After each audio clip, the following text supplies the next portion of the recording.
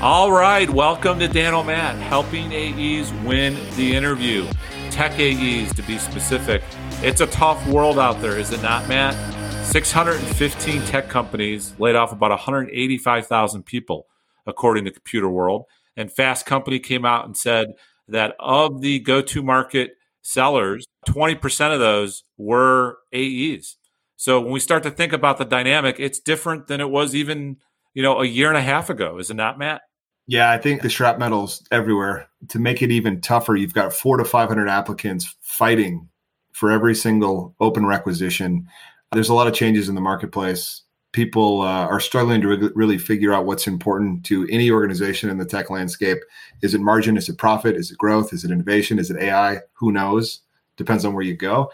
We're hoping we could navigate and be a compass for who essentially are our peers. Both you and I sit in high-tech firms, fast-growing. We've both been through layoffs. We get it. I want to bring whatever assistance I think we can. Yeah, we're going to address two topics. I think the first one is how to set the tone in the interview process and then owning that process.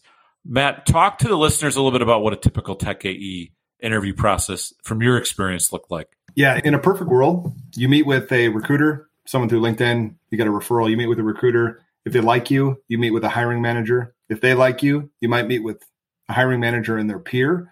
If that goes well, you might get pushed to a SVP or an AVP for a quick 30-minute, can you pass the sniff test? Should we go to the next round?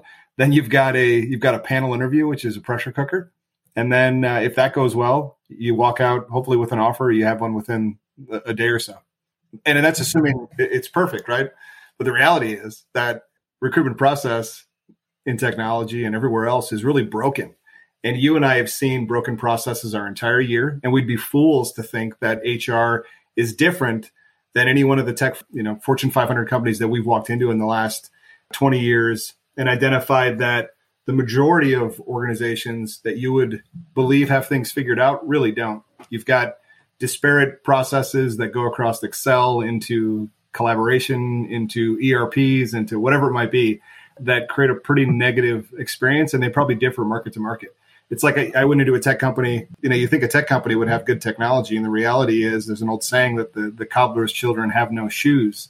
And that's the reality in the HR process. The HR processes are not defined and they are traditionally broken. And not only are they not defined, like the hiring manager, I've been on panel interviews, hundreds of them, you've been on them. I've hired people as a leader at a prior company.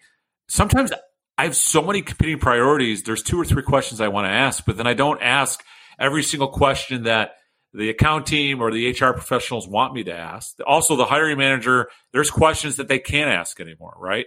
The flow of, you got to make sure, rightfully so, you're not asking questions that are biased. You got to hire a diverse candidate. There's a lot of other things that is going into that hiring manager's head before they jump on that call, and they got other things going on. You had a really interesting story just yesterday, your buddy. I got a friend that I'm bringing in from a referral. I think he'd be a great candidate. Anyways, he ended up bypassing a lot of the initial process, whatever that is, and ended up just going right to the RVP. And his conversation with the RVP started with him being 5 minutes late because he was going to pick up rent at one of his tenants at a rental property that he owns. And the expectation from a candidate's perspective that you are important or the only important thing going on at that time with the hiring manager is, it's just not real. Close him at the end? Yeah, even funnier, he closed him at the end. Do I have your moving forward in this process, and do I have your stamp of approval to continue forward? And he's like, yeah. And he's like, great. What's the next step? And the VP goes, I don't know. I'll have to call you. And I think what he could have done different, what he should have done different there, is to drive what should and ought to come next. And that's just, it could be something as simple as saying, hey, let me reach out to one of my peers and have a discussion about the role. I want to be more familiar with the day-to-day activities and some of the more complex strategic elements of the role so I can contextualize those in my responses going further in an effort just to help you ensure that I'm the right candidate. That's owning the process. I think if the hiring manager gives you the nod to talk to another member of his team while he understands the process, you're driving the process. Yeah. So Dan, knowing that everybody's facing this 400 or 500 applicants per job, you're in a heavy compete environment, how do you differentiate yourself in the beginning to ensure that you're setting the tone for the 30-minute interview or the hour? Yeah. I do sleight of hand magic, right? Really good at it too. The thing I love about magic is when I ask somebody, you want to see a magic trick, I got them for 4 seconds. I bring out the prop, I got them for 10 or 12 seconds. And as I go through the process of the trick and I'm driving on what they're going to see next, I got them captivated with the story.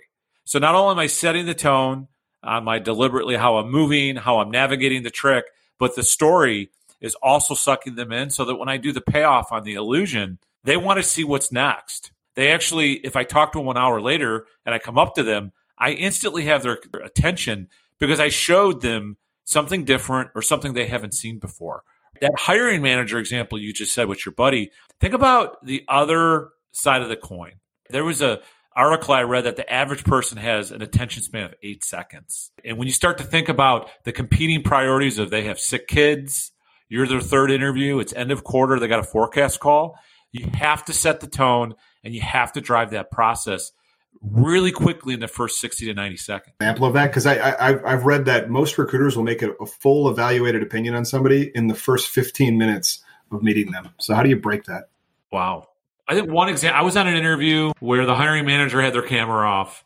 They showed up about 5 minutes late. And I knew right away that I didn't have the attention. And you got to read the room. I think mostly, Matt, A players and B players could read the room pretty effectively. But I basically led with, I know you have competing priorities right now. You got 2 weeks to your end of quarter. You might have a deal that's slipping and you got a forecast call coming up. But I really need to make sure that we're invested over the next 20 minutes and how I can show you that I can give you the best opportunity to win, how I'm a good teammate, and how a long-term investment in each other is going to help build a winning sales culture. And you pause. And I did that. The camera immediately turned on. Yeah. You said something prolific enough to change the atmosphere in the room and recapture that individual's attention, just like you would in your magic trick example.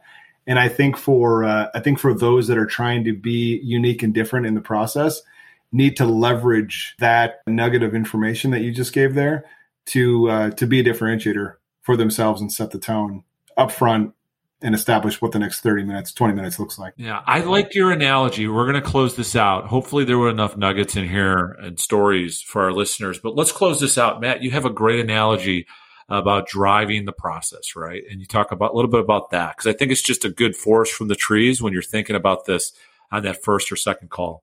Yeah, I think setting the tone in the beginning is just the first step in owning the process. The next 20 minutes should be heavily focused on what makes you different and better than those around you.